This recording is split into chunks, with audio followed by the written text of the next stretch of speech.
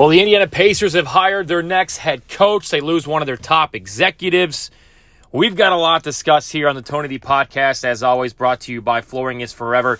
FlooringIsForever.com, 317-755-1246. If you're looking for high-quality flooring with a lifetime warranty with a 100% kid-proof, waterproof, and pet-proof Core-Tech flooring is the way to go.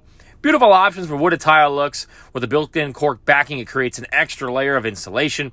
Easy to clean and won't stain. Get a hold of Harley today, 317-755-1246.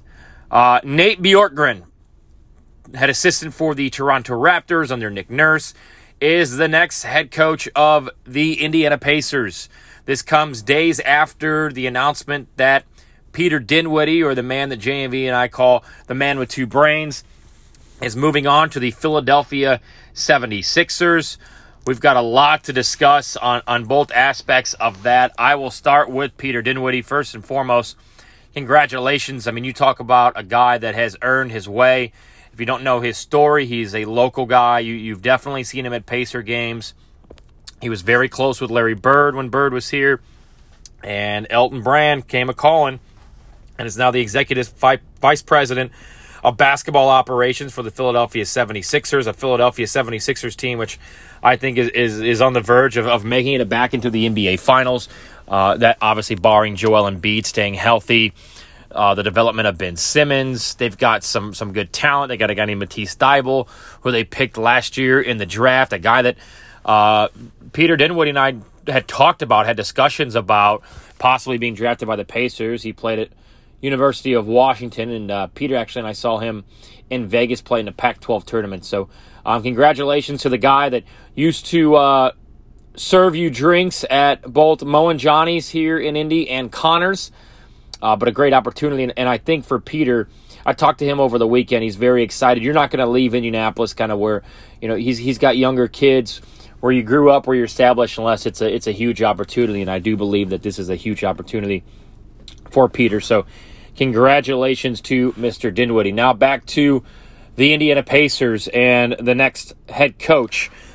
I don't hate it. Nate Bjorkgren is a guy that I think the Pacers look at it as could be the next Nick Nurse. Like, here's a guy that has paid his dues, paid his waves. He coached on the high school level, broke in, was a G League head basketball coach where he ended up winning a championship.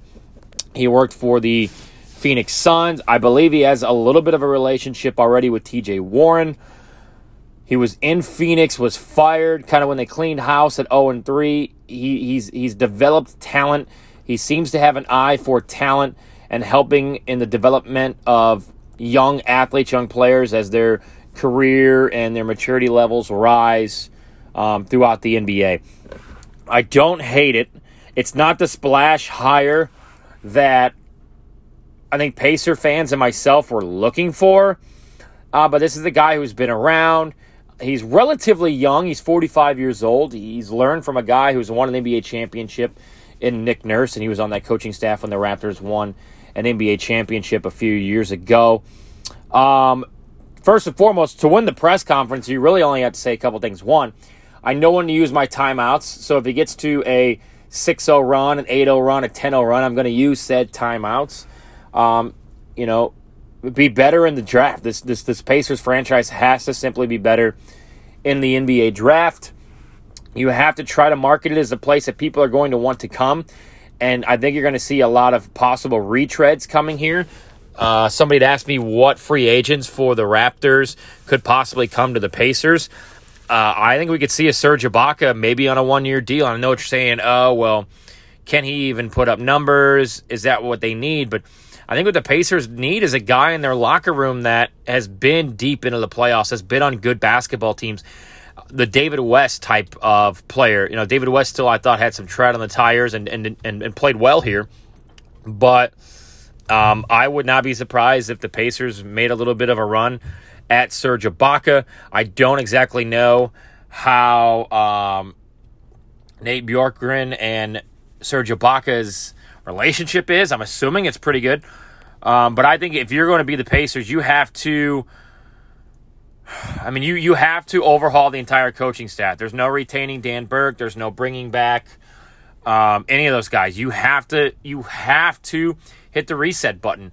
When you bring in, you have to give this guy a fair chance to bring in an assistant coach or multiple assistant coaches that he can work with and work alongside. So maybe is that a Chauncey Billups? Maybe you hire him as an assistant. I would like to see a former player. I would like to see somebody who has experience, maybe as a head coach that's out there. Would love to see this team move forward and make the right moves that need to be made to win again, get back to the Eastern Conference Finals, get to the NBA Finals, and win basketball games. And if that's trading Miles or trading Victor and drafting better, it's certainly something that the Pacers have to do. I am okay with pressing the reset button on a lot of things right now, giving this head coach a chance. I don't think giving a max contract to Victor Oladipo is a wise decision. And if I would just try to trade him. I would, if Kevin Pritchard can work the magic like he did with Paul George, that would be great. But speaking of Kevin Pritchard, I mean, he has to give the new Nate, so to speak, a chance with his own guys on the coaching staff. And I think if you're Kevin Pritchard, you have to do that, because I also think that Kevin Pritchard is tied at the hip with this head coaching hire. If this does not work out and this team can't get out of the first round of the playoffs or can't make the playoffs and takes a step back from where they were, I mean, I would give this team over the last couple of years under Nate McMillan a C-plus grade. At times they've shown they could be a B-plus, A-minus team, and at times they've shown they could be a C-minus, D-plus team. I think you're right there. You're at the doorstep of either walking in and making things happen in the Eastern Conference where you move forward and you advance in the playoffs.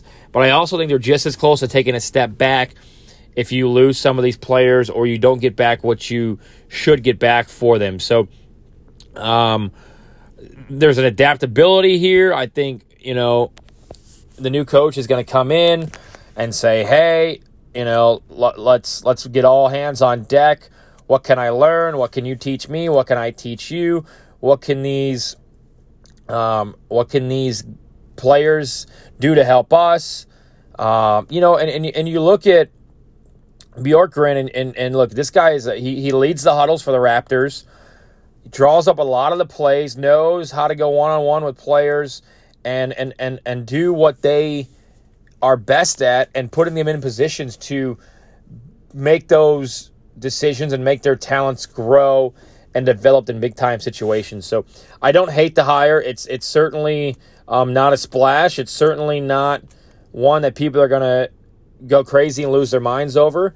And there's probably going to be some learning along the way where we say, damn it, Nate, which we've already said for the last 3 years, or we say, well done, Nate, that was the way to go. But the Pacers, these next 2 years are really going to set the future for this franchise in the 2020s, I think, because you're making moves now that either going to get you to where maybe you win and you get deep into the playoffs and big-time free agents, maybe you want to come here, which obviously, as we know, doesn't seem to happen. But this is the guy that players want to play for, and they're contenders in the East. I don't see why not. So I'm as optimistic as possible for this Pacer team, but at the end of the day, it is what it is. It's time to go. It's time to make hay. And finishing 7th or 8th in the playoffs and getting bounced in the first round, getting swept in the first round, playing like absolute dog crap in the playoffs, those days have to be behind us. And if that means big moves that need to be made, whether that's Oladipo being traded, Miles Turner being traded, I think you keep Sabonis, Brogdon, Warren, see if hopefully he returns from injury. I mean, he played so well in the playoffs. If he can stay healthy, he was banged up last year. Same with Jeremy Lamb. I think Lamb's the guy that can give you good minutes off the bench. But I think we're going to see some changes to this roster for the Indiana Pacers. And those changes kind of started, with the next head coach. And you bring him in and you ask him what he wants, what kind of players he needs, and go from there. So go or go home time for the Pacers now, because what they do over the next 2 years, I think, is going to set them up for the next decade. Thanks for listening, as always, to the Tony D Podcast. Hopefully you agreed, disagreed on some things. That's great. Follow me on Twitter at TonyDindy. Don't forget to like and subscribe here on any platform that you listen to your podcast. Thanks for all the support. Stay warm. Go Pacers. And as always, thanks to Flooring is Forever. FlooringIsForever.com.